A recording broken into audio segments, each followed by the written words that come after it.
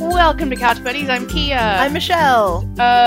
Well, we've got another theme month going, so I just want to say, fill up your tumblers, buddies, because we've got some show-stopping numbers for you. Thought you'd appreciate that. I see what you did there. Yeah. That was just for you. You guys have heard us mention on the podcast before. We've talked about Team Star Kid. We especially mentioned them. In some of our more recent episodes. Mm-hmm. You heard us talk about the Team Star Kid musical Twisted referenced when we talked about the Aladdin live action movie. Yeah. And so we are doing a Team Star Kid theme month. We're going to cover 3 Team Star Kid musicals, but we thought, because there's, maybe some of our listeners out there who don't know a lot about Team Star Kid, we thought we would kind of give you an introductory kind of episode about, like, okay, here's Team Star Kid and how they got started and what they've done, what they've done since. We love maybe some of the members. Yes, some of the members, because we will refer to the member. Inevitably, we will stop referring to them as their character name and refer to them as their real name. Yes, because absolutely. We have been a fan. I've been a fan of Star Kid and almost since the beginning. And that was the thing that I was going to say. Mm-hmm. It was because of you that I even heard of Team Star Kid. Mm-hmm. And it was, I don't remember when it was when you guys were, like, you had just bought this house. Mm-hmm. I don't think you had, like, completely closed on it yet, but I had come to visit one weekend. Mm-hmm. You guys were still in the apartment, and you brought me over here to show me the house. Yeah, we had just closed. And I vividly remember this. You and I were standing, like, right over here by the door, and Josh had ducked in, like, to do something else, and you pulled something up on your MP3 player, and you were having me listen to something from a Harry Potter musical, and we were dying laughing. Probably the opening song. That's one of my favorites. Yeah. Got to get back to Hogwarts. Yeah. And so from that, like, I was hooked, and I went home, like, once I got home that weekend, I watched all of a Harry Potter musical on YouTube.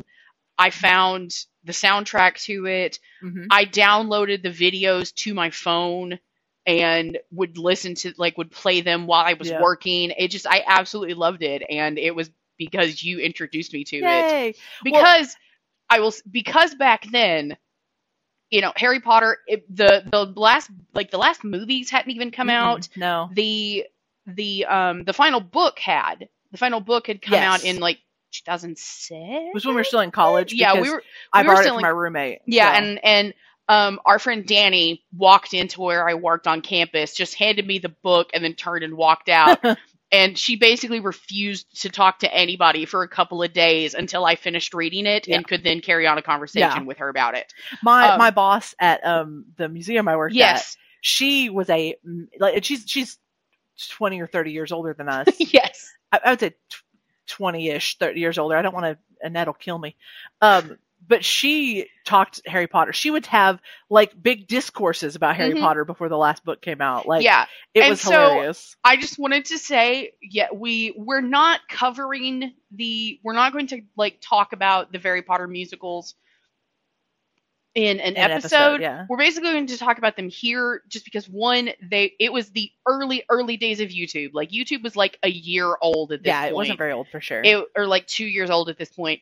This was back when you could only upload things in, like, 9-minute chunks. Yeah, because that's the whole reason the first Harry Potter musical is in, like, 9-minute chunks. Now, people have gone through and put it all together since then. Yes. But, like, how I discovered it was literally recommended on YouTube. Mm-hmm. Like, it blew up, because if you actually hear, like, the full story, it's really cool. They put it up not realizing everybody in the world would be able to access it or would want to access it. And so they put it up just for the people who were in school with them, or who missed the production. And it's full of their own inside jokes, which actually makes it better. It does. Like, it's almost comparable to Critical Role in that, like, the way it started, at least. In that there are these friends doing this thing, and they are having a good time, and everyone is loving it because they're having a good time. Yeah. They, it's yeah, really but cool. I would, like, I just want to specify, yes, it is, like, a Harry Potter musical and a Harry Potter sequel, a Harry Potter senior year. They are, like, the masthead of the Star Kid ship. Especially the first two. Yeah. Especially the first two. And I just wanted to like let everybody know, like, okay, here's why we're not covering those, because like the audio and video quality is terrible. It doesn't hold up very well. Especially for the first one, yeah. Especially for the first one. And if you don't watch the first one, watching the rest of them is difficult. Yes. And also, you know, at this point in time, at the time of recording, J.K. Rowling has turned out to be a huge, like, flaming pile of garbage. Yeah. So, hey, I still repeat, I have known that for a long time. Well, but anyway. For me, it was I never cared, because, like, yes, I read Harry Potter. I watched the movies. But if it weren't, like, the pop culture thing, I honestly wouldn't have cared. Yeah, oh yeah. And so, you know, I enjoyed it because my friends enjoyed it. I haven't reread the books since I read them the first time. I haven't. I think I've done it once when I was trying to get Josh to read them. Yeah. Like, I know enough about Harry Potter, and honestly, like, the Star Kid musicals about Harry Potter are, like, I enjoy them more. Oh, absolutely. They've got better character development than half the movies. They absolutely do have better character development. But it was, you know, we should get into talking about, like, the Star Kid players. Because we haven't really come right out and said it. Team Star Kid, it was, you know, this group of theater kids. At the University of Michigan. At the University of Michigan in Ann Arbor. And they wrote and directed some of their own plays, basically. Yes. And so you have, you know, and so they have become now, in the last 10 years, they have grown to become Star Kid Productions. Yes. And you have, you know, like, a lot of those early members, and some of the names that we talk about, like, will be names that some people recognize. The biggest one, of course, is Mr. Darren Criss. Emmy, Golden Globe, SAG award-winning Darren Criss. I couldn't remember if he won the Emmy or not. I remember he won everything he was up for when he played Andrew Cunanan from The Assassination of Gianni Versace.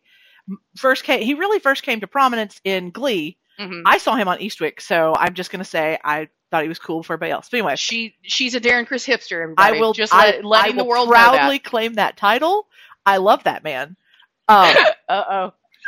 By the way, guys, if you listened to our New Year's episode, we had like little guest commentary from Michelle's little sister Kimmy, who you have oft heard us mention.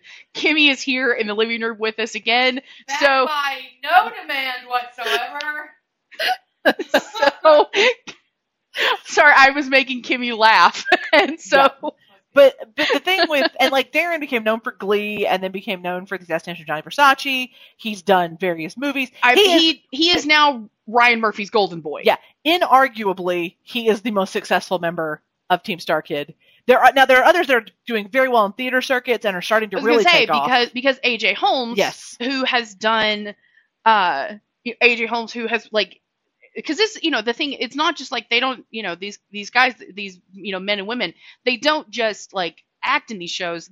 They write the music, they write, you know, they like the book, they do everything. And so like AJ Holmes, like he's been in like touring, like he's been in touring production of like Book of Mormon all over the world. Mm-hmm. And then even like Robert Mannion, who's more of like a newcomer to Star Kid. I love Robert Mannion. Robert is great. Did not realize how young he was. Oh, he's a baby. He's an infant. Yeah. I realized that. As old ladies. I know. Well, the fact that he was 19 when he was in Twisted, I was like, oh God. Yeah, he's an infant. But yeah, you know, so like Robert has done, you know, some stuff on like on Broadway too. The Langs actually did the Quibi show with Darren. I forgot the name of it. Quibi is now, you know, gone. Hope they put that up. Royalties, I think maybe the name of it. Kimberly correct to help me with Thank you, Kimmy. But and that I didn't watch the show, but I watched the clips that got on YouTube because and it was hysterical. The music was hysterical. Darren wrote all the music. And the Langs wrote the actual story, and it looked hysterical, but I wasn't going to pay for Quibi to watch it. Yeah, same here. Just wasn't going to do it. I love Darren, and I love the Langs, because Nick and Matt Lang, they I think also wrote Twisted. Yes. They wrote a lot of the Potter stuff. As we kind of go through and like talk about some of these shows, I have like who wrote the book and music for them. So, but yeah, Matt and Nick have written the book for a lot of these, and usually like with Brian Holden. Yeah, Jeff Blim has written more now, which because he's a newcomer as well. Yes, Jeff is a newcomer. I think Jeff's debut in Star Kid was as Aragog in A Very Potter Senior Year. I don't remember which came out first. It was Holy Musical Batman. Was it Holy Musical Batman? I don't remember which one came out first. I don't remember either. But so yeah, I guess do you want to go through the list of them? Is that what we're gonna do? Yeah. Right, I figured what we might do, like talk about the Very Potter musicals together. Yeah, naturally. But I will say, as we mentioned, like Team Star Kid, they formed in 2009 while they were still in college. And at the time of recording, they've produced and like released 12 musicals and 3 kind of web series. The first was Little White Lies. The first web series was Little White Lies. It was actually done pre Very Potter musical. Yes. It was done in 2007, but with the success that A Very Potter musical earned on YouTube, they decided to put it up. So upset it didn't actually have like a proper conclusion. Yeah. Oh. But they did that, and then in recent years, they did Movies, Musicals, and Me, which is hilarious. Yes, I love Movies, Musicals, and Me. And it's basically a parody series of every popular musical had been turned, every popular movie had been turned into a musical. And so it's so good. They've got iconic hits, including songs about Forrest Gump, Home Alone, Hulk and Thor, 50 Shades of Grey, Force Awakens, and more. They are hilarious. The third and most recent web series is called Nightmare Time, and it is part of the Hatchetfield universe, which is the part of the most recent 2 musicals that they've produced. But if we start from the beginning, we've got A Very Potter musical, and it was book by Matt and Nick Lang and Brian Holden. Yep. And then music and lyrics by Darren and AJ Holmes. Yeah. Darren Criss wrote the first song, Gotta Get You Back to Hogwarts, in 10 minutes when he would 10, 20 minutes in like a hallway at the school. I love him, but he makes me sick. Theater kids. I know. He's my favorite, because that song, that song is my favorite Harry Potter song. Like, I except for Not Alone, but that one I feel like doesn't count because it is so actually good without the musical behind it, if that makes sense. Yeah. But Get You Back to Hogwarts. Well, I mean, Darren put Not Alone on his own EP. And it became like this. There's some crazy stuff with that too. Yes. Because Not Alone is one of the first things Blaine says to Kurt. It's like, you're not alone anymore. And I was listening to a thing just recently. Darren did a rewatch of that first episode on his Instagram, and somebody lovingly put it up to YouTube because I don't get on Instagram. But he, in the middle of it, he gets to that part and he goes, I had no idea. Like, the writers did not know about my Not Alone song. And I had no idea this was going to happen, but it just felt so fortuitous that was one of the first things he really said in the show, toward the end of the first episode he's on. Yeah. But because Not Alone, talking about that musical, Not Alone, the song Not Alone is, I think, one of the most special songs. Yeah. Because they play it funny and straight. Yes. It can go either way, and I love that. I mean, I've been alone, surrounded by darkness, always do my best, to make you see. But, baby, you're not alone because you're here with me. And it's sung because if you've seen Harry Potter, this part is being sung in the musical as a duet between Harry and Ginny. Yes. At the moment that all hope is lost, it feels like Voldemort is taking over the school, and because they basically combine. I was gonna explain that. Basically, because then we haven't mentioned Team Star Kid. Pretty much everything they do, it's a parody. Most stuff, yeah. Most of it's a parody. And so, the first Harry Potter musical, it kind of smashes together elements from the first, 4th, and 7th books of the series, of the J.K. Rowling series of books. And so, it takes place what is during Harry's second year at Hogwarts, and Professor Quirrell reinstates the House Cup tournament, in which a champion from each house is chosen to compete in the tournament. And It's 100% the Triwizard Tournament. Yes, it's a comparison to the Triwizard Tournament. And using this tournament for his evil deeds, Voldemort returns to his body, and then Harry and his friends have to destroy the Horcruxes. And I mean, this music, it is iconic, and that's a Boss Zephron poster. I like, my absolute favorite thing about it, and is when Dylan Saunders comes in as Dumbledore, and he's doing that kind of like New Yorky kind of Bronx. Just call me Dumbledore.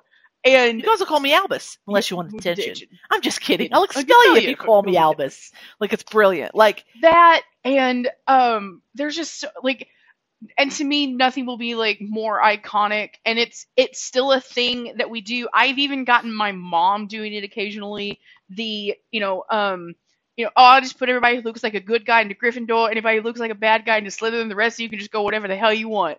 And it's and then it goes on to like something about you like Hufflepuff. Oh, Hufflepuffs are particularly good finders. What the hell is a Hufflepuff? And then to have later somebody mention Hufflepuff, and you have just from off stage, find, which has become our Marco Polo. It has become our Marco Polo. We wander through a store, get separated. Hufflepuff, fine. It's so funny. My sister is a Hufflepuff, so yeah.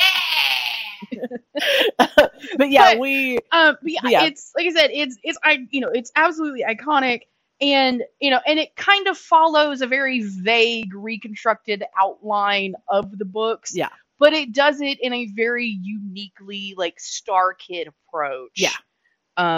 And it gives even more like interesting interpretations of like characters and events and stuff like that. Harry's like a douche with a guitar. Yes. Like he's like one of the best moments, because Ginny, I love Ginny. Yeah. Don't crowd the famous friend. Because it's also her first year at Hogwarts. Yes. But Ginny and Harry are talking, like they become friends, and he goes, listen to this song. I'm going to put your name in just for like, I don't think it's going to work, but I'm going to put your name in. And so he sings the song to her, and it's like, it works perfectly. Yes. It's like, you're the Mickey to my Minnie, you're the Tigger to my Winnie, want to take you out to Denny's.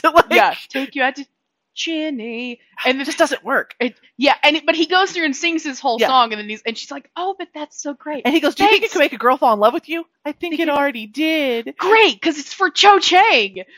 And eventually he does sing it to Cho Chang, replacing her name, and you're just like, no. But it has the absolute, like, one of my favorite lines ever of the "I want to take you up to Winnipeg." That's in Canada. Yep. And we play a game called Ticket to Ride with my family, and me, Josh, and Kimmy, every time we Winnipeg, that's in Canada. The three of us. My parents have no clue what that's from, why we do it. We do it every time. Yeah. So from there, well, I mean, we didn't really talk about the people in the show. Oh yeah, true. Sorry. So like Darren Criss plays Harry Potter. Joey Richter, who you will hear a lot about. You hear a lot about Joey Richter. Plays Ron. They're so good. Like, oh, they're so good. And you have Jamie Lynn Beatty as Ginny. You have Joe Walker as Voldemort. Mm-hmm. Brian Rosenthal as Professor Quirrell. Mm-hmm. Not Meredith. No, it's Bonnie. Later. Bonnie, I can't remember her last name. She's only in the Harry Potter musicals. She's only in the first two. Yeah, because Meredith comes in the third one. Because she got married and had babies, so she couldn't come be in the third one. But yeah, she's great and as we mentioned, Dylan Saunders as Dumbledore. Brittany Coleman is Bellatrix. Lauren Lopez is the brilliant Draco Malfoy. Absolutely brilliant Draco Malfoy. Tom Felton was once asked about it at a con, and he was like, "I've heard about it, I haven't really seen." And so he said, "What do you think about the girl who plays Draco?" And he went, "I'm sorry, what? A girl plays Draco?" Well, Lauren plays a guy in virtually everything. Like, at least, it's so funny. It almost feels like, until like the guy who didn't like musicals probably Firebringer. But Firebringer is the one musical that I haven't seen. Okay. Just for like, I've started it like a bunch of times. I don't like the music as much in it. It's for me, it's a harder to get through one. Yeah. Well, and in that one, it's Meredith. Uh-huh. It was Meredith and Mike Swidark. Yeah. I just don't like the music as much. It's nothing against it. It's just not my thing. You only need one song in that music. I don't really want to work today. Which has become like a massive meme. Yeah. But But yeah, it feels like until like Firebringer was probably the first musical in which Lauren did not have to don a mustache. Other than Little White Lies, which she plays a girl in Little White Lies. Yeah. Or like I say don a mustache. Drago doesn't have a mustache, but it's really funny. But and then you have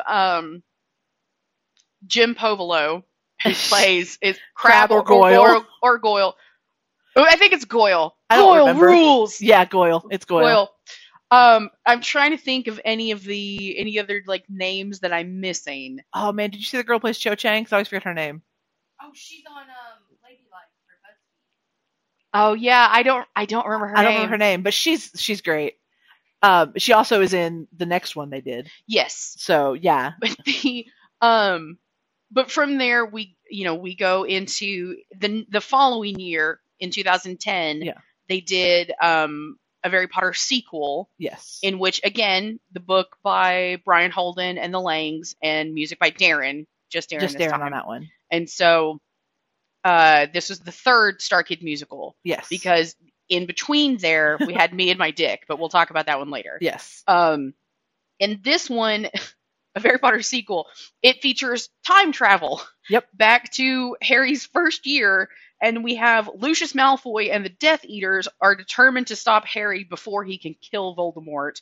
And in this, because Voldemort is not a key player in this musical, we now have Joe Walker, who previously played Voldemort. He is now playing Dolores Umbridge. Which we actually didn't mention the first musical. I want to back up for 2 seconds. Quirrell, played by Brian Rosenthal, and Voldemort, played by Joe Walker, are attached by the back for the first half of the musical. It is brilliant. He wears like the big turban that Quirrell wears in like the movie and the books. Yes. And at one point, Voldemort sneezes on the back of Quirrell's head, and he goes, "I simply farted." And it is the different as can be, which is the number they do together. Yeah. Brilliant. Like the fact that they thought to do that. Like, I know. That's how you do it on stage. Is you attach two people by their backs. And now it's brilliant. You've just reminded me, the first time that I went, because you guys have probably heard me mention there's a cruise that I've been on a couple of times called the Rock Boat, and our friend Danny convinced me to go on it, and it was in 2010, and then the following year, and we went with our friend Megan in 2011.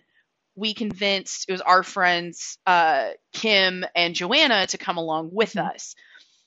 They had not heard anything about Star Kid, and Danny and I absolutely loved a Harry Potter musical. And so it was so late, and we were at the hotel before we were leaving for our cruise the next day. And Danny and I were basically like standing back to back and demonstrating the Voldemort, Quirrell, so funny, everything, and like we basically did the different as can be number. Yeah, I feel like that had to be mentioned. Yes, it's so brilliant. I had forgotten. It's just brilliant. Yeah. In this one, like I said, like Joe Walker plays Dolores Umbridge, Mama Umbridge, and I eat rocks and falcon eggs. And it has to be said, Joe Walker is like the most ripped man in this cast. Yeah. Like muscles on muscles. And he's not short by any stretch of the imagination. Yeah. And then you have, and then we have Brian Holden, who did the book for this and a Harry Potter musical. Brian Holden, introducing him as Remus Lupin. Yeah. I have to go on record and say Brian Holden is one of my absolute favorite Star Kids. Mm-hmm. I love Brian. Because these people, they were all together in college. Yeah. And so now a lot of them are like, they're together as couples. And so you have Meredith, who we mentioned a minute ago. Brian and Meredith are now married. Yeah. And so I followed them both on Instagram, and Brian has this like dark, chaotic trickster energy. Yes. That cannot be deterred.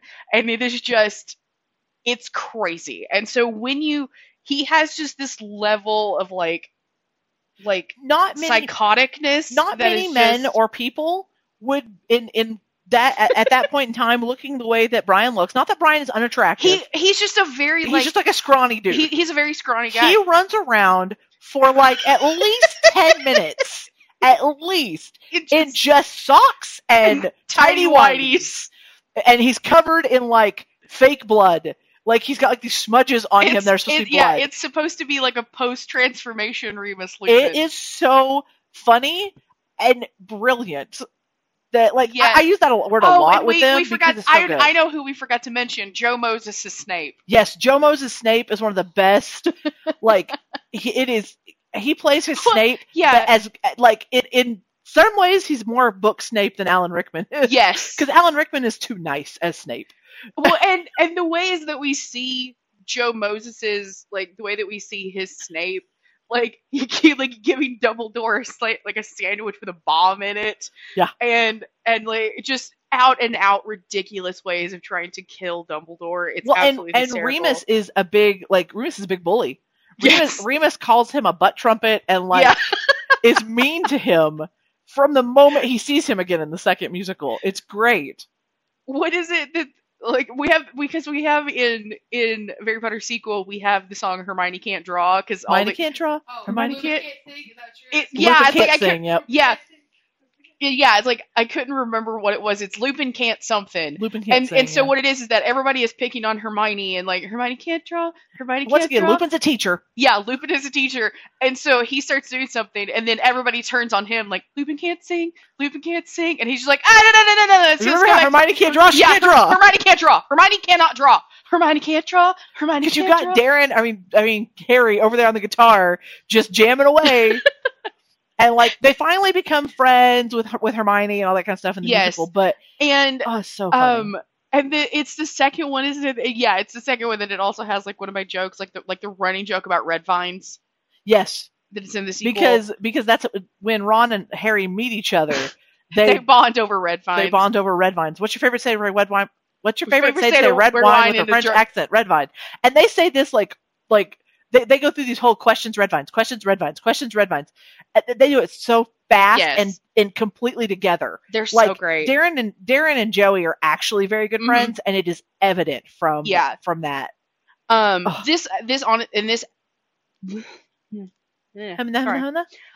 Harry Potter sequel is actually it has the longest runtime of any Stargate musical at 3.5 hours.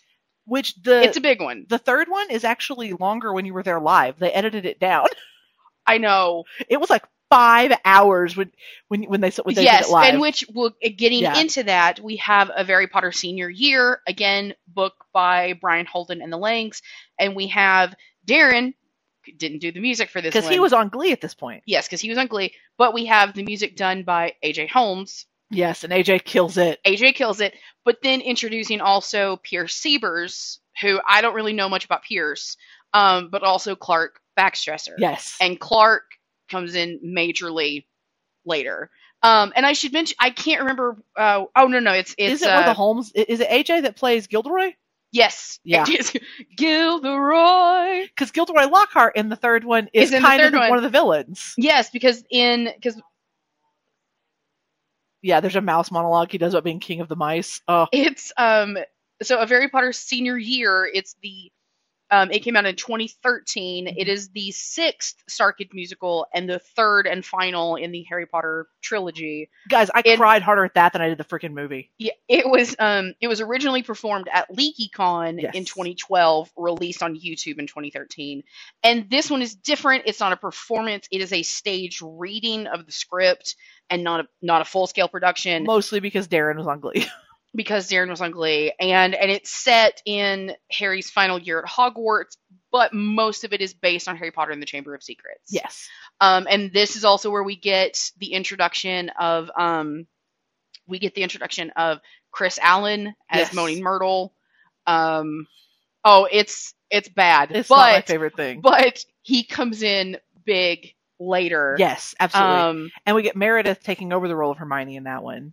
Yes, this is because we mentioned Bonnie, and because it was LeakyCon, they had actual Ivana Lynch there playing Luna Lovegood. Oh, so good. And somebody that we're going to talk about a lot later, Jeff Blim, is Aragog. Brian Holden, who I mentioned loving a minute ago, as Remus, comes back as Remus. But he is also Rubeus Haggard like Ruby as Hagrid, and it is one of my fucking favorite things in the world. Sit on my lap. Yeah, sit on my lap, laddie. And Darren Criss, like, because they're, once again, they're just doing a reading. They had, like, I think it's like 5 hours of rehearsal. Yeah, it's a lot of the people know the script and are working off a book, but Darren and a couple of other people are like holding the script as they go through it. So funny. And Darren can't breathe. Like, he about to lose it. Because, like you said, Brian is a scrawny guy. Darren's not a big guy, but he has a stockier build. Yeah. And so he is sitting on Brian's knee, and Brian, they don't even, like, bother trying to, like, pad him out as Hagrid. He's just got the big bushy beard hiding everything. He's just got, like, the big bushy beard. And so he makes Darren, like, sit on his lap, and he's bouncing him up and down on his knee, and Darren is trying so hard not to break, and it looks like it is Brian Holden's, like, mission to try to break Darren. Oh, yeah. It just goes on. And it's got, like, one of my favorite things in it toward the end when he does the reprise of Gotta Get Back to Hogwarts. Yeah. Because one thing you'll learn about Darren Criss and Starkid, if you ever watch their concerts or stuff, they forget their own lyrics 9 times out of 10. Stuff messes up all the time, and they just roll with it. And he goes to put his Hogwarts tie on, and he's putting it on, and he's trying to sing and get it straight, and he has buttoned it totally messed up. Oh my god. And so in the middle of the song, he just yells, "Fuck the tie," and goes right back, continuing to sing. And it's just, I don't know why, but it is the moment that kills me in that musical so hard. It is so funny. And then, like, the closing of that musical, I'm not kidding when I say it makes me cry, because you have the moment where they're kind of all, like, graduating Hogwarts and saying goodbye, and Darren takes a moment just alone on the stage to thank, quote-unquote, Hogwarts. And he starts to break, to cry. He starts to cry. And then he goes off screen and comes back, off stage, and comes back with his quote-unquote kid, just like in the epilogue of Harry Potter. Only this one is called Albus Scarfy Potter. Because as we hadn't mentioned, because they don't include the Sorting Hat in a Harry Potter musical. Yeah. And Dumbledore explains this of, like, why they're just putting people into these random houses is because the Sorting Hat has run off with the Scarf of Sexual Preference. Yep. And do we see Scarfy in sequel? Yes. Okay, so we see Scarfy in sequel. The Harry Potter characters get sorted, actually. Yes. So in sequel, it is literally a rainbow scarf puppet. Yes. And it is amazing. And the Sorting Hat's also a puppet. It's great. Yes, and the Sorting Hat is also a puppet. And so in a Harry Potter senior year, it is Scarfy that Scarfy throws itself into the basilisk's face. Into the basilisk's face and saves everybody. And so now, instead of the Albus Severus, you were named for 2 headmasters of Hogwarts. It's Albus Scarfy Potter, named after 2 of the bravest people I ever knew. Yeah. It's beautiful. And then he goes into this, like, really quiet reprise of the end of Gotta Get Back to Hogwarts. And it's hope you find that hidden swimming pool. And it just ends, I don't remember the number, but it's like, I was so glad I was there, or something to that effect.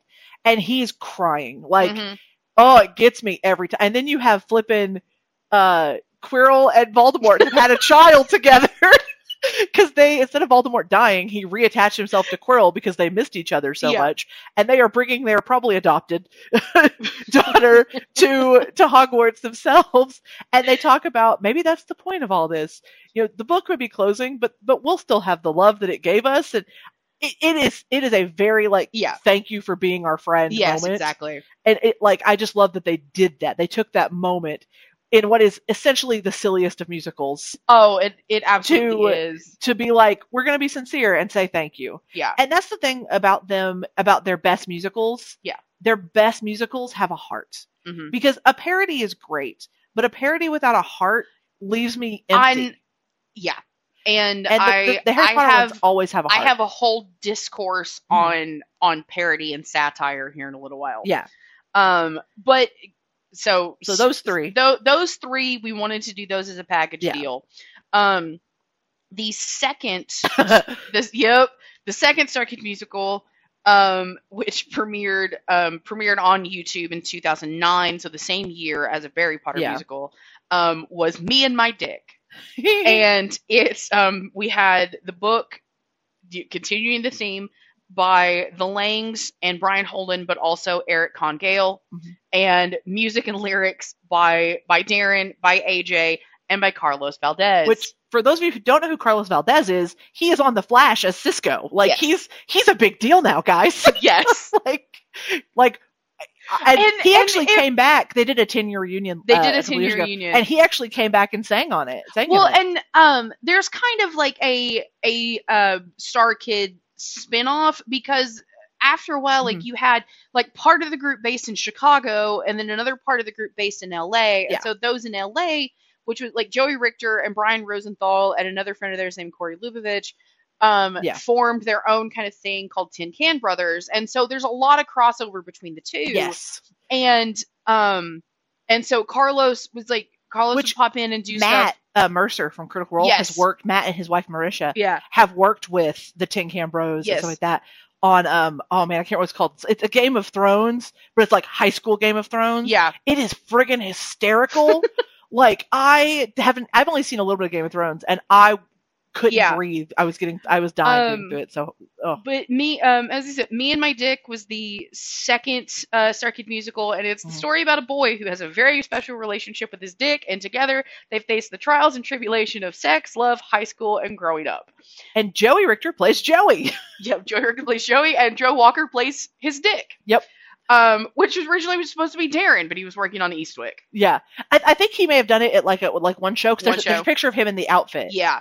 So. And fun factoid about this, the soundtrack for Me and My Dick became the first ever student-produced college musical to reach the Billboard Top 200. And the music for it, like the musical itself, once again, you have the same sound issues because they're not mic'd. It's just going on off of the ambient mics in the room. But it is so ridiculously clever. It's not my favorite, but there are songs in it that are just some of the best they've done. Yeah. The last song in the whole thing. Oh God! I don't. It's very like gospel musical almost. I've seen Me and My Dick once. Oh, it makes me think of Cole Porter's Blow the Horn. Like it makes you think of like that type of song. It's so funny, and it's literally Joey losing his virginity to his girlfriend. It's hilarious. Nothing feels like a gospel. I was looking at the song with gospel tune or something. You're really close. Like, yeah, Kimberly's my other brain on this. See, she likes these people a lot too. I figured out what we need to do. We need, like, Kimmy needs to come in for every episode. Kimmy needs to be like our producer, and we're like, hey, Kimmy, look this up. I accept. But yeah, so that one's really great, and the fact that Carlos is in it, or not in it, but does. Well, and also Corey is in that one. That's the first one we see with Corey Doris. With Corey Doris, he plays Tallywhacker. Yes, guys, the names are that on point. There's also Miss Cooter. Miss Cooter is Jamie Lynn Beatty's vagina, but there's also the old Snatch. Yep. Like, it is very inappropriate. Do not watch with children. The Harry Potter ones you can get away with a little bit more. A little bit. But the other one is just a big nope. What I also should mention, I think it's in one of the very Potter musicals. Like, Carlos isn't in it, but like he's part of the band. Yeah. And so I can't remember what it is, but there's something where it's like Joe Walker is like Voldemort, and like you can see in the video that like he does something or like bursts through the curtain or something like that, and like Carlos is right there. He's supposed to go through the door, and the door is blocked, so he walks around the door and goes through the curtain. It's brilliant. So fucking funny. Like the meta jokes in it are just. Oh yeah. From here we go into Starship. Yes. Which book by Brian Holden, by the Langs, and also Joe Walker, and music by Darren. He balanced doing the music for this and being a regular on Glee. It was crazy. This was kind of the last one. This was like the last one that he did, because after this he just legitimately had no time. But this is the fourth Star Kid production, and this one, it's a sci-fi musical comedy about an alien named Bug who wants to be a Starship Ranger. Yeah. And when Starship Rangers land on his planet, Bug sets out on an epic journey to save the universe, and he finds love along the way. According to the Starship cast, it's a mix of Avenue Q and The Little Mermaid. Absolutely. It absolutely is. It's that in space. Yep. I will say this one, like, there are things I absolutely love about this one. For one, it's the first time that we have Dylan and Meredith playing a couple. Oh, yes. Which they work so well. Even though, like, Meredith is married to Brian Holden, like, she and Dylan, like, work so well together. And having, like, Kick It Up a Notch is one of their, like, great villain songs. And, like, Kick It Up a Notch, like, as a whole, and, like, and they parody a lot of kind of, you know, sci-fi science fiction movies, because they parody Aliens. Because the character that Lauren Lopez plays is like absolutely like 100% a character from Aliens. They also are parodying Metal Gear Solid because Joe Walker's character is clearly supposed to be Solid Snake. Sorry. Yeah, Solid Snake, and like it's stuff like that, and like. But Dylan Saunders steals that one for me every time. He absolutely does. Like Dylan and Meredith steal it. I think this is gonna sound like really controversial, and like I love everybody in this cast. Yeah. So like blanket statement. Like I love everybody. Like people don't hate me. Like Joey was like super popular as Ron, and he and Darren worked well together. I don't think at that time that Joey had the chops to kind of be the lead. It's just like for me, like I think that's why Dylan steals it for me. Yeah. My other thing is the lead female.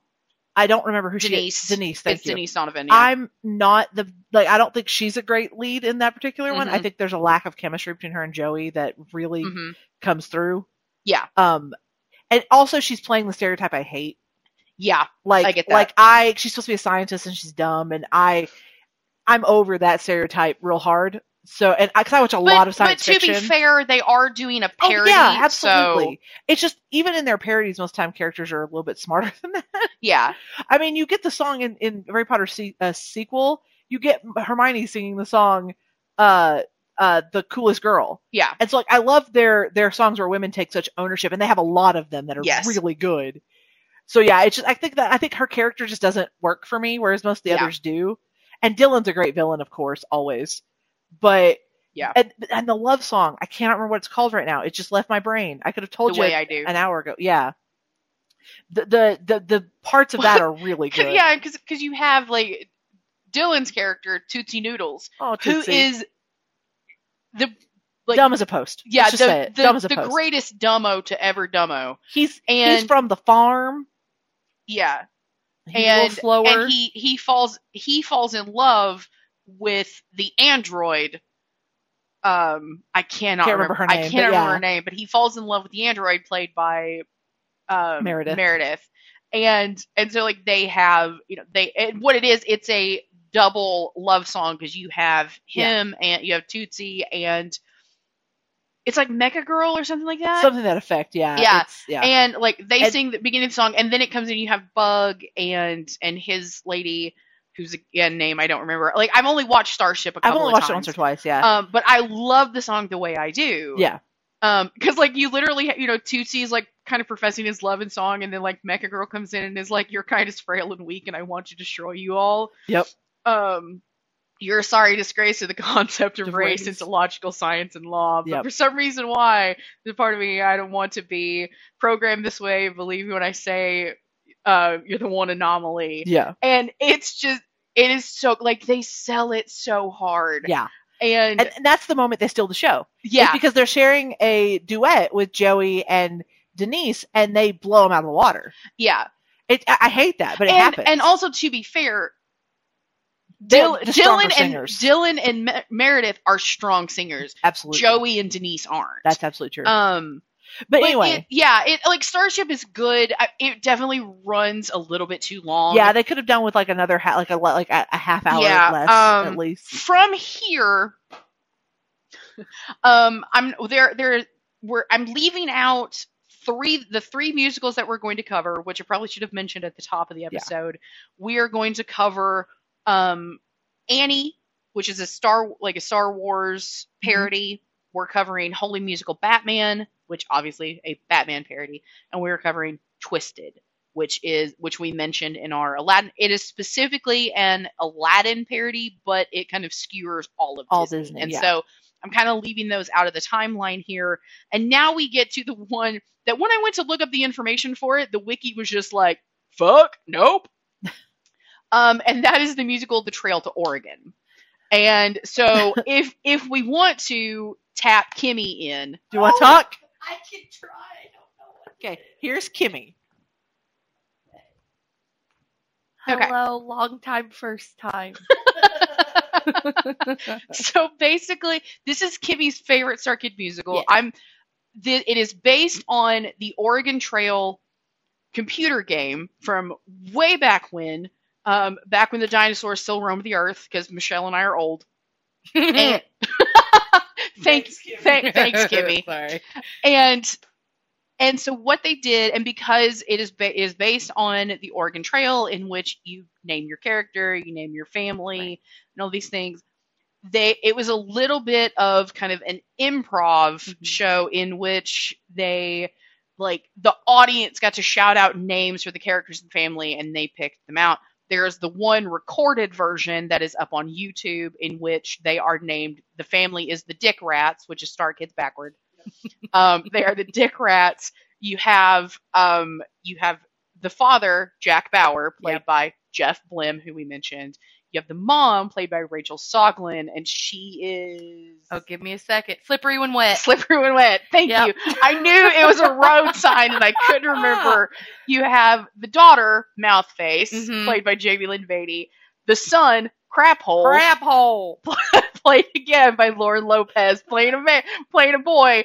Then you have the grandfather, Titty Bitty, played by Corey Norris, who is great. And then he also plays, I can't remember. Oh, the Bandit King guy.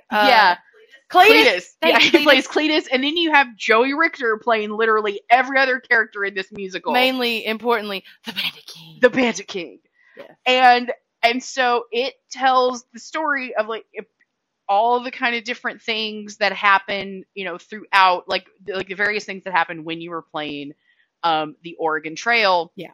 And what was different about this one is that they let the audience vote on who died at the end, right? And that was the concept for the whole thing. That was an interesting concept, but hard to do if you're watching it online, is the names were picked by the audience, like the family surname, and then it was just like at the very end you had already voted, and it was like someone died of dysentery. Yes. With a very cringy song, probably my least favorite part of the whole musical. Agreed. But from there we get Naked in a Lake. So that's true. You have to go through the fart song to get to the best song, which is Naked in a Lake. Ooh. What's your favorite song? Woof. Oh, come on. It's hard to beat Your Wagon is on Fire. That is true, but I really like Independence. I think there's something about Joey Richter being like 25 different villagers, like NPCs, that is just so good. But I also like it's Act 2. It's the bar scene where Jack Bauer finally is like, I'm a man now. And I think I really like that song because Joey tries to take this really high note, and just butchers it. Every show he butchers it. And there's this cute little like very improv moment. Every night it was different. Like if you watch different ones, because I'm a freak of nature, he always said something different. And in the recorded one, he's just like, you wouldn't know by that last performance, but I played the lead character in some like musical, I forget which one. And it's just so funny because even Jeff is just like, I can't do it.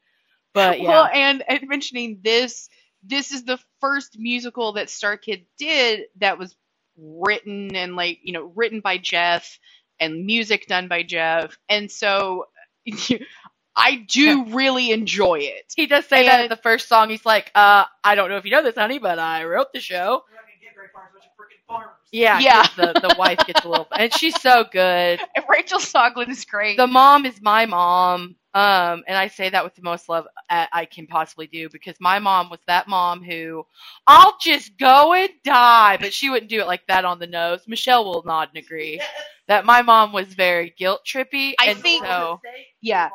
Yes. I was gonna say, I think your family is very much like mine in that the passive aggression is strong. It's fair. It's fair. And then Michelle's, I don't know if, and Kia will agree because they're couch buddies. It's what they do. But, not always. But, Michelle has a very strong feeling that I am crab hole because crab hole is the youngest, as am I, and he likes to just stick random things in his mouth. And I have been, okay, let me see how to do this properly. I have been known to like chew on plastic. I've just always been that kid who's like, you have an oral fixation. Yeah, I like to chew on things, and so right down the mouth. Yeah, and that there's I could go on and on.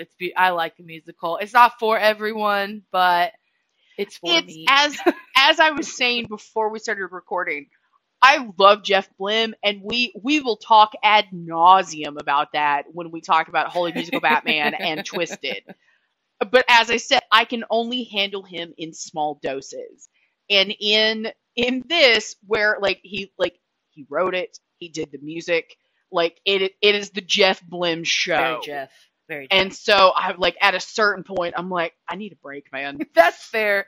And I can't go without saying one more song to answer the question what my favorite song is. I forgot. Caulk Your Wagon. Caulk Your Wagon, Mouth Face is one of the greatest songs of all time. Face. But anyway, you got it. Little Sister Out. Caulk your wagon, mouth face. See, the only one in that musical I don't, other than the dysentery song at the very end, which is called "You Gotta Go," which if you just listen to the words, it's okay. But then you have Joey making fart sounds in the background. You have Joey doing fart sounds, yeah. But the other one I don't really like, and Kimmy may hit me for this, is Dysentery World. I don't like it. I think it's a break in the whole musical. I just don't enjoy it. It's not my favorite song. I like You Gotta Go better than Dysentery World. Dysentery World is an example of, like I said, I love Jeff, but it's that line. Yeah. Well, no. Yeah, it's that line of there comes a point with all of the stuff that Jeff has been at the helm of where I'm like, okay, man, this should have stopped an hour ago. Absolutely, yeah. And so especially with it's real prominent in Trail to Oregon because I'm like, it's literally the Jeff Blim show. Yeah. And that year was cool because they were doing two musicals at the Annie same time. was the other one they were doing that we're going to talk about. But yeah, I just thought that was really, that's why this cast is so small for that one. Yes. And the same thing for Annie. Annie. It's because they were splitting the theater and doing different shows, like rotating which show was going each night. But like I said, I feel that way because I just recently watched The Guy Who Didn't Like Musicals and Black Friday, which again Jeff did the music and lyrics for both of those. Yeah. And there are times that I'm like, dude, this song should have been over 2 minutes ago. That's fair. And see, I haven't seen, the only one I haven't seen is the most recent one, which is Black Friday. I'm very surprised you haven't watched Black Friday. I didn't. I'm going to be honest. Horror's not my thing. Number one. But I only liked the Guy Who Liked Musicals, kind of. Okay, when we get into it, I have a pitch for you for Black Friday. I watched the first 5 or 10 minutes, and I had something else to do. Yeah, and I never felt the desire to go back and finish it. Well, after that, we get into Firebringer. Which is their first Kickstarter musical. Well, wait, it was Twisted was Kickstarted. Twisted was the first Kickstarter musical, yeah. Firestarter's the first one I did. Yes. I Kickstarted. Yes, same here. I still have a I postcard. Kickstarted it too. This one was booked by Brian Holden and the Langs, and it was directed by Nick Lang and Julia Albane. And then you had music and lyrics, as I said, Meredith Steepen and Mark Swiderski. This is their 10th stage show, and it was the last one that they did in Chicago before they moved to LA. Because by that point, most of the group moved to LA. I know Brian and Meredith, and I think Denise and there are a few other Star Kids who are still in the Chicago area, but I think the vast majority of them are in LA now. I think so. They on their website they say they are now stationed in LA as of 2017. But the Kickstarter, the goal The goal was, I didn't remember. I meant to write down the goal and I forgot. But it well over the goal, and it raised $154,000. Yeah. And it was put on YouTube in January of 2017. I didn't get a lot down on this one. There just wasn't a lot. There's not a lot on it. There's not a lot of info on it. It's kind of their first, because pretty much everything else that they did up to this point, it was based on a pre-existing property. Yes. This one was kind of the first one. It's the first like female oriented musical. It is mostly a cast of women. Yeah, which is great. And the men are, from what I remember, like the men are just very superfluous. Yeah. They don't really matter all that much. Joe Walker is the like great duck priest or whatever. Yes. Yeah. But it's a caveman woman. It's about musical. The first woman to bring fire. Firebringer. Yeah. Yeah, Firebringer. So the first woman to bring fire. And to them. As I said, I've started watching it, and kind of like you with Black Friday, I started watching it, and I had other stuff to do, and I never got around to it. As we said, it has a meme from it that's very, very popular. I don't really want to do the word today. Don't really want to do the word today. And that song's great. That was a banger. I think for me, there wasn't as much heart. There was more joke. When it came time for like the heart of the story, it felt more like a joke in places. And like I appreciated a lot of what they were doing. It just didn't work for me. I wish it did, because I always want them to work for me, but it just didn't. Yeah. And maybe I'm older now too, and so because like I feel like a hipster, their early stuff is my favorite stuff. And like I will agree with that. And again, like I think Twisted is kind of a magnum opus. Yes. But having just watched The Guy Who Didn't Like Musicals and Black Friday, there are still things in it that are hit and miss. But I mean, I say the same thing about the Harry Potter stuff. There are things that are hit and miss. But they feel a little bit of like a return to form. Yeah, because that's fair. And it's because like what I'll kind of get into with all of their other musicals except for Firebringer, they have a pre-existing structure on which to launch a parody. Yeah. And when like with Firebringer, without having that, I think that's kind of why it falls flat. And I know it wasn't like the most widely received of their musicals. Yeah. But because everything else already has a pre-existing, like, coming into it of like, okay, like Annie, a Star Wars parody. Okay. Like we know, like there's characters that we know, like we've got Jar Jar Binks, we've got Moff Tarkin, we've got Vader, we've got Stormtroopers, we've got all these characters that we've met in the Star Wars movies. With Twisted, we've got all the Disney characters you could ever imagine. Yeah. And so having that pre-existing structure, it's a shorthand for the jokes. It's like you don't have to work so hard at the setup to make the punchline work. Yeah. You can like the setup is already there. You just have to make the punchline. And I think with Firebringer, it spends so much time, like, because now like you have to create an entire world of your own. You have to like establish all these rules of your own, and so you have to spend so much work making like doing the setup for the joke that if the punchline isn't fucking like stellar, it's not going to work. Yeah, and like I said, for me, I feel like, once again, it's that, we've talked about it on a lot of movies too, that balance between heart and humor. Yes. I feel like it is misbalanced in that show. I feel like the humor, it becomes more important than the actual story. And we've talked about this. Anytime you do that, you start running into problems. Yes. And so I think that's why it just doesn't work for me. From here, we get into The Guy Who Didn't Like Musicals, which I have seen and do really enjoy. I have the songs on my thing. The best song. Kenny is dancing. Sorry. The best song in it is the one, the show-stopping number. The show-stopping number that I quoted at the top of the episode. Yeah. It's hilarious. Number. It is a show-stopping number, and Robert Mannion knocks it out the park. The fact that he was not supposed to play that character until like days before the performance is insane. Yeah. But it, again, book by the Langs, music and lyrics by Jeff Blim. This one was published on YouTube just in December of 2018. Yep.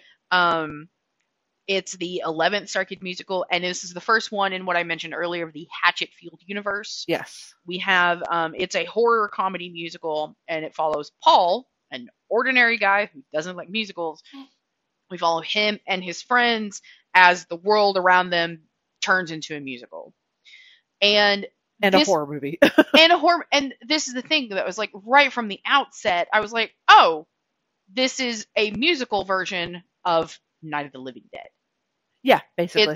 Unlike with the asteroid and like people being infected and things like that, it is a modern retelling of the like Night of the Living Dead, like the old school like Romero kind of thing. Little bit but also kind of a little bit like survival horror kind of thing. Yeah. Which again, like I know it's not your I know that's not none of that is your cup of tea. I did really enjoy that particular one though. Yeah. Because he was genre savvy, and genre savvy people make me happy. Yes, exactly. But yeah, and the other thing with that one that I love is the ending. Yes. Like the ending of that one, it could only be that ending. Yeah. And so then when the next one started, I think that was the other thing that threw me. Here's the thing. It is an alternate universe. Okay, that makes more sense. It is an alternate universe because they are both happening in 2018 in Hatchetfield. Didn't catch that. I thought it was 2019.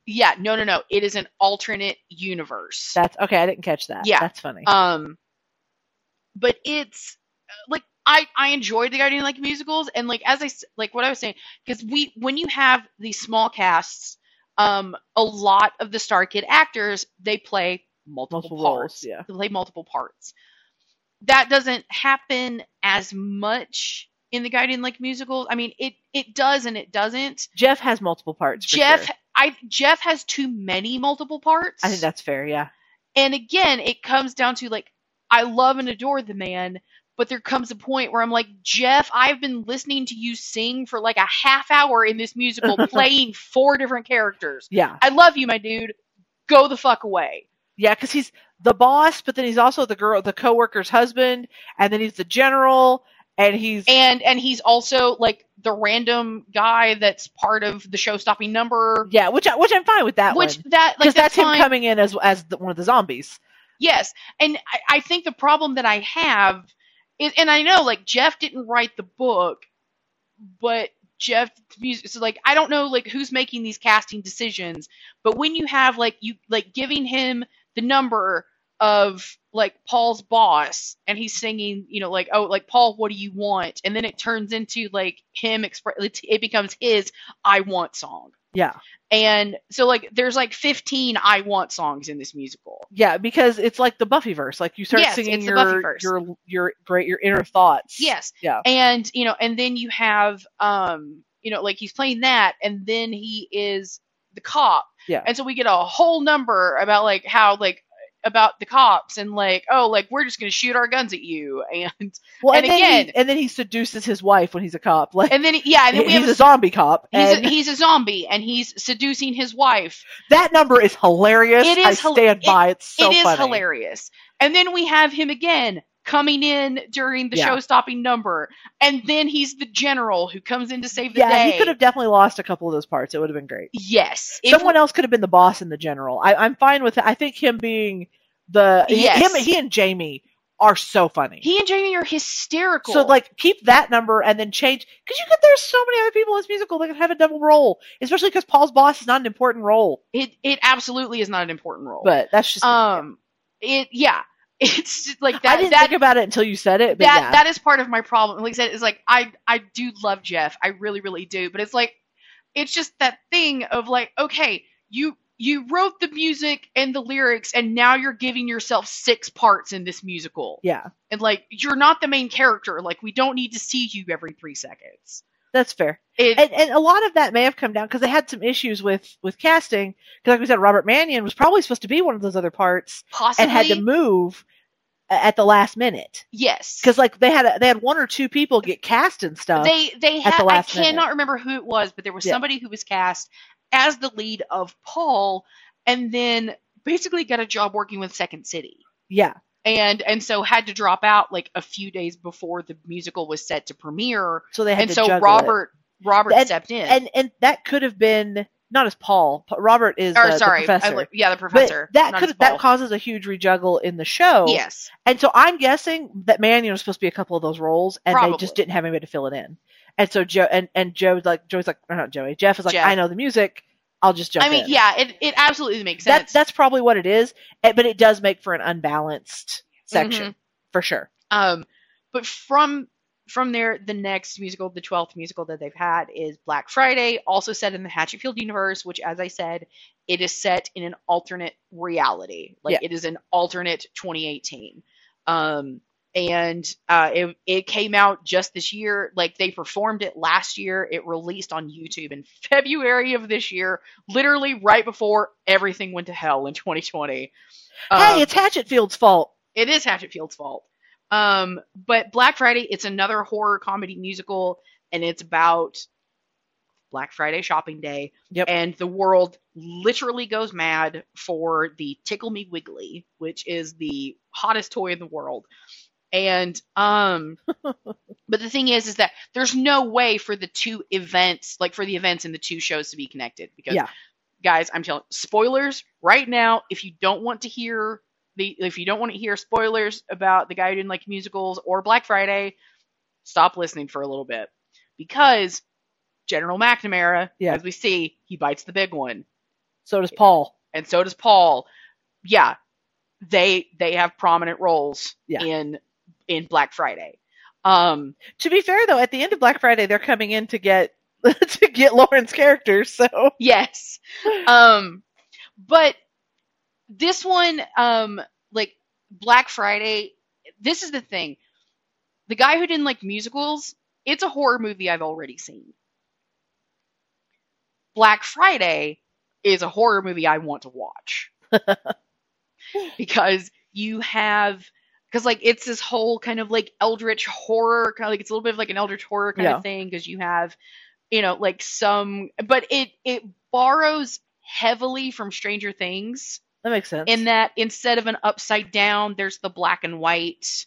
There are a couple of characters, one of them played by Robert Mannion, that are super sympathetic characters, and it's characters that you just love. But literally, what happened is this toy kind of starts making everybody go insane, and so you start having these Black Friday riots, you start seeing over the Cabbage Patch and Cabbage Patch dolls back in the 80s and stuff like that, riots over these toys. I mean, fuck, guys, just watch the movie Jingle All the Way, and you'll understand what I'm talking about. Oh, don't watch the movie Jingle All the Way. Don't do that to people. If you're talking say it, Kimberly. What do you got to say? How dare you? Christmas classic. That's debatable. That is the most debatable statement you've ever made. You're debatable. But like I said, it borrows from Stranger Things. So instead of the upside down, you have the black and white, and it is some eldritch horror, and it does drag in a couple of places for me. But there's something. It has, to me, some of the more compelling characters than I've seen in a Star Kid musical in a while. And Dylan Saunders comes in to play kind of the dad. main. I saw the first 10 minutes, so yeah. And he has a whole arc that is incredible. Lauren Lopez kind of playing one of the sort of villains of the piece. This just a Karen Supreme, and Jeff does have a few small parts. As I mentioned, he comes back as General McNamara. Uh-huh. But for the most part, it's like I said, it kind of picks from a bunch of different kind of horror movie styles. Mm-hmm. But again, it's something that I hadn't quite seen before, and That's cool. I want to see that. That's cool. And I absolutely love it. But other than that, that's the kind of, other than the three that we're going to talk about separately, that's the that's Star Kid. They do that's have Star Kid. They do have some concert stuff that you can watch on YouTube. They have plenty DVDs, of concert stuff, in which they do the numbers. They do the numbers from these songs. Guys, man, if you can find the medley their Rogues medley. Rogues medley is the best. It is incredible. Yeah, it's on the Apocalypse tour. I think it's on the States tour. It's on the Apocalypse tour. Yeah. The good medley is Apocalypse. Yeah, the Apocalypse tour. If you listen to the album, it is a show in itself. It's so funny. It's a show in and of itself. Yeah, it was in 2012. It is a show in and of itself, and it is hilarious. It is incredible. Oh, it's one of my favorites. That's the one where Jim Povolo is Margaret. Okay. Is Margaret? Yep. But yeah, we're going to get in depth on 3 different musicals. We just kind of wanted to give you an overview, and we would spend an hour doing this on a different show, and then we'd have to talk about something else besides. So it just makes sense to split it. So we're gonna split it up. But I did want to make a comment on talk about parody. Yeah. Because that is something you have to understand about StarKid. And parody it's an art form which imitates the style of another art form for comedic effect. You think, for example, Pride and Prejudice and Zombies. Yeah. It introduces zombies into the plot of Pride and Prejudice and reworks the novel, but it remains it maintains Jane Austen's style of writing. Mm-hmm. Maintains it throughout. It creates a work that is recognizable as Jane Austen, but is definitely not Jane Austen. Yeah. I mean, think Weird Al Yankovic songs. Yeah. And also see, the Library Bards. Yeah. For, parody movies. You think, the movie Airplane, the Scary Movie franchise, not another teen movie. Yep. Most of Mel Brooks's oeuvre. Oh yeah. That parody. Parody takes the skeleton of an original work and it adds its own comedic elements to kind of exaggerate the flaws of the original piece. And that is one thing that, for example, one of the Harry Potter, I think it's a Harry Potter sequel, maybe Harry Potter musical, I don't remember, but it's the line of we could spend months. It's the first one. It's we could spend months tramping all over the dank and depressing English countryside, looking for these Horcruxes. The amulet says that's dumb. We're not going to do that. That's a dumb idea. The amulet says that's a dumb idea. And so it's stuff like that. God, I should have come up with more examples, but that was just the first one that comes to mind. You got them. Whereas satire is intended for more than entertainment. Parody is usually pure entertainment. Yeah. Satire, it's meant to shine a light on improvements that humanity can make. And so that's where you get things like George Orwell in not 1984, but Animal Farm. Yeah. And satire is meant to instigate disapproval of something. Yeah. To point out its fallacies and to as an eye opener. And for modern day satire, think The Daily Show with Trevor Noah, or Last Week Tonight with John Oliver, Full Frontal with Samantha Bee, stuff like that. Practically most late night television shows. Ever since leading up to the 2016 election, every late night talk show is turned into satire at this point. Yeah. But it's using satire. You use humor to provide social commentary. Is more what satire does. And I would say 95% of everything in the StarKid musicals is pure parody. They mimic a style of music. They mimic character types, as we talked about in Starship. Or a well-used genre trope, et cetera, et cetera. But the brilliance of it is that they definitely have moments that stray into satire. The guy who didn't like musicals, it's pretty much a straightforward parody of Night of the Living Dead. But when you have General McNamara going on, General McNamara talking about, General McNamara is the general of a special military unit called PEEP that not even the president knows about. And his whole character and his whole thing, it borders on satire, and they have a number about America is great again. Yeah. And like it has the lyrics of "I don't know what you've been told, but Americans should fit a mold. There's a war to be fought in this country against those that are far too bold." And then you get into Black Friday, which feels even more satirical in certain places. And it goes like you have one of the main villains of this like literally going on a whole rant about the only reason that this thing would work in America is because of America's capitalist consumer culture. And that like it's something that like I appreciate so much more.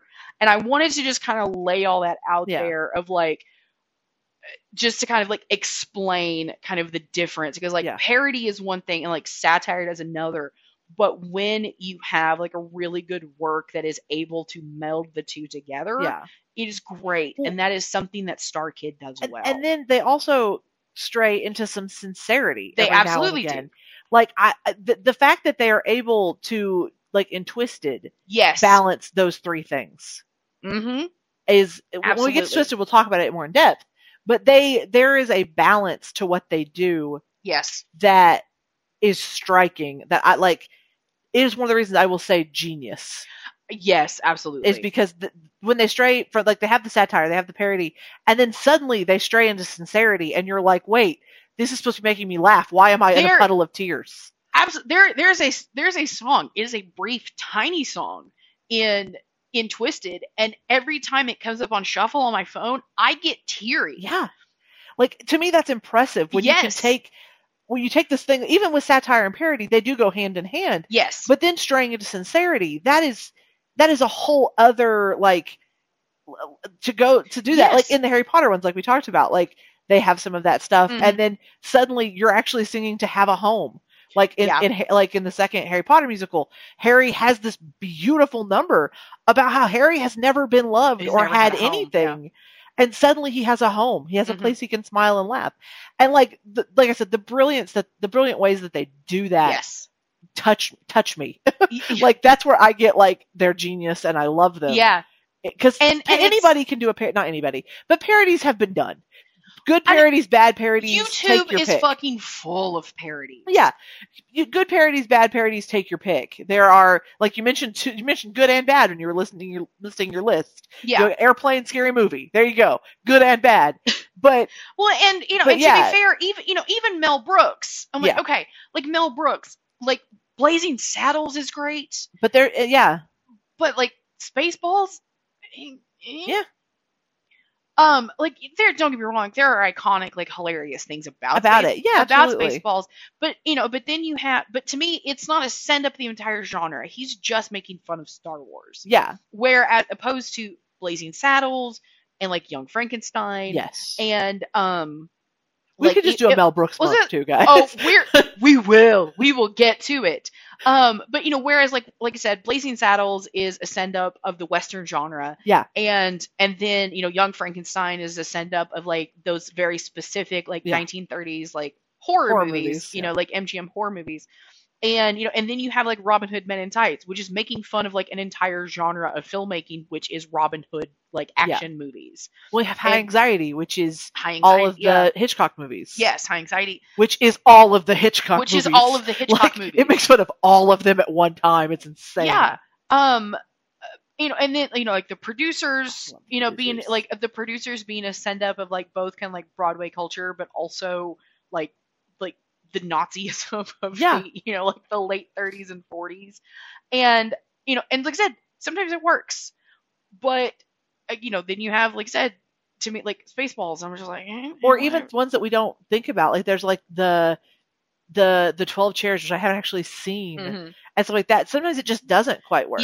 Yeah. And absolutely, and a lot of, for example, like a more like not even like quite modern, because it's now like like 20 years old, this movie. Oh Lord. But we even talked about it in our film class, the movie Cable Guy.